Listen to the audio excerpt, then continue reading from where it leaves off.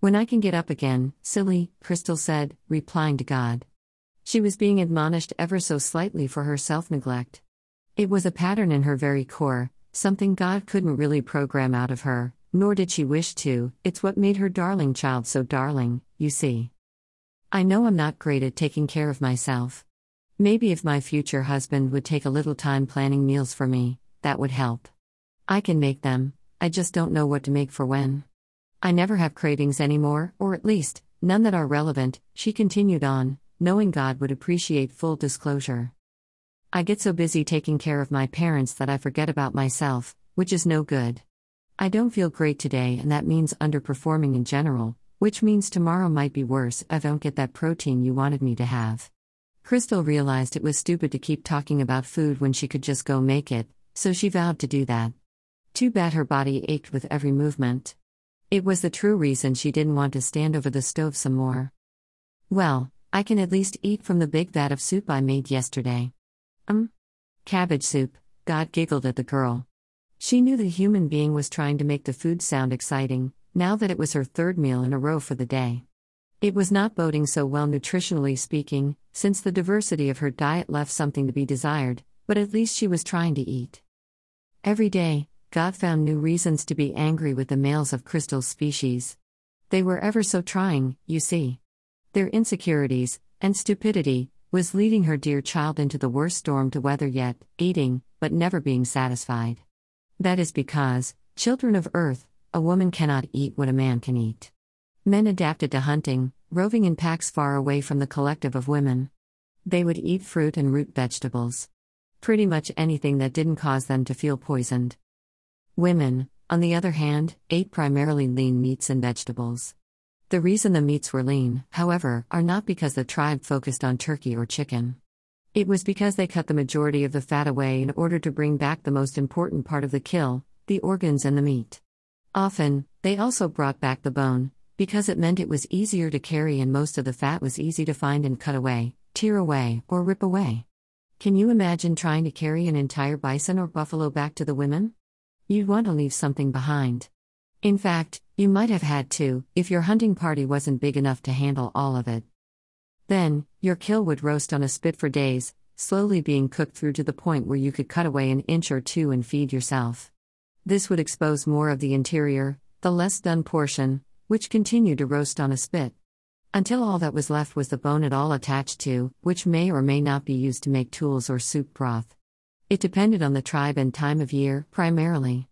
Sometimes, the bones did both jobs. Now, you get to sit behind your glowing computer screens, sipping a latte made with beans grown in a completely different country. Your milk came from a farm you don't even know anymore, but you trust it because the FDA hasn't murdered you yet. Your breakfast cereal is manufactured on big farms, who edge out small-time farmers and force them to basically be hillbillies with nothing to do because they're paid not to make food. They're paid so that food has a cost, so that money continues to work. Why don't we just pay them extra if they don't make enough to keep afloat and let them farm organically for the local market? Oh yeah, then you might be able to fucking eat. What? Produce would be next to free if every farmer in the United States farmed their land. No pesticides needed whatsoever. Just let the bugs keep what they take. Ship the rest to the supermarket to sell. Or, better yet, a farmer's market so you cut out the middleman. Then you could get to know your farmers once again, America. Everywhere else, there are a plethora of fruit and vegetable carts. It costs pennies to the dollar to eat. This may not be true on islands around the world, but that's your own issue to deal with, island folk. In Italy, there are food carts full of fresh produce everywhere. Every 2 to 4 blocks, you can buy fresh food, ready to eat. Even the baker and the butcher are much more reasonable, because you get to buy only what they have. Not exactly what you want. Thus, America is the capital of food waste, in addition to being the only nation that purposefully tries to kill its citizens with food practices that are barbaric at best. Monsanto's bottom line is more important than any human being, don't you know? The real question is it spreading? Are you reading your food labels carefully enough? Is sugar sneaking into your meals despite the fact that everyone knows cane sugar feeds and causes cancer? How is it that Europe can decide sugar is unhealthy and the United States still throws it in everything, From French fries to pasta sauce to soup to every fucking cereal on the shelf. The FDA apparently approves of it in everything. It's in every sauce on the shelf, every baked good you buy, even sourdough bread, and pretty much anything you consume. Despite the fact that sugar causes and feeds cancer, I have another issue with it, God says suddenly. Sorry to derail you, kiddo. The problem I have with it is that it's an addictive substance, much like crack/cocaine, except it takes about 30 to 60 years to kill you and it makes you completely miserable the entire time you consume it. In fact, it's what makes you have cravings. Without sugar in everything you eat, you will just be generically hungry and can make good decisions about what to eat, hopefully, and therefore you would lose weight without even trying. But it's in everything. It's why my poor darling Crystal has to buy the raw ingredients to everything she makes, then cook it up with whatever spin she wants to put on it. She cried at the sight of cookies today. She wants cookies but can't bend over again and again just to slip a sheet pan in and out of the oven a half dozen times. She bakes and cooks for a party of 3 thanks to her retiree benefactors. Even though she has cancer, it's still her job to take care of them. Unfortunately, her father is so addicted to sugar that it's impossible to separate him from it. It never made him preposterously fat like it did to her and her mother, of course. At least now he's not complaining about his pants always falling down from weight loss. He has epic problems from this sugar habit, but instead of changing, the medical industry just does surgery after surgery to save his life. He doesn't deserve it. None of you do. My babies, the skunks, the raccoons, the opossums, the deer, the bears, the tigers, they deserve the space you take up. Hell, the trees deserve the space you rotten assholes take up. Today, she bought pork ribs. She's not even really able to eat pork. None of them are.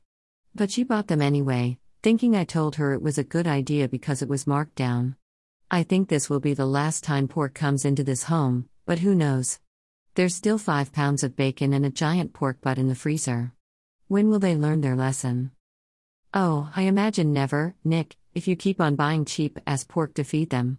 They eat whatever comes into the house because not doing so is waste. They know the hard times, the lean times. They know food is not to be wasted. Food is sacred. It's the difference between life and death for them. But you don't give a shit, limey bloke in England, infesting Crystal's brain with your bullshit and your anger. You're a cancer all unto yourself, and I'm digging you out this time. I'm making you cease. You have not learned that it is not a good idea to rape people, so now I will rape you. Until the end of time, actually. You have hurt her for 19 months straight. Day in and day out, you pervert her mission to feed herself well so she can get better. It's happening to all people, everywhere. People who hate you are wishing you to eat whatever it is you cannot eat, and you browse along the aisles, grabbing it without much thought until you regret it later. You sabotage each other because you have no idea what love truly is. I'll tell you what love is. It's cheering someone else on without expecting a return on your investment. It's having a conversation without demanding something from someone else. Listening without necessarily having to pitch in and spread your anger or hate around to someone else. Instead, you listen and you support. In fact, I'm going to take a shortcut. Here's true love, right here.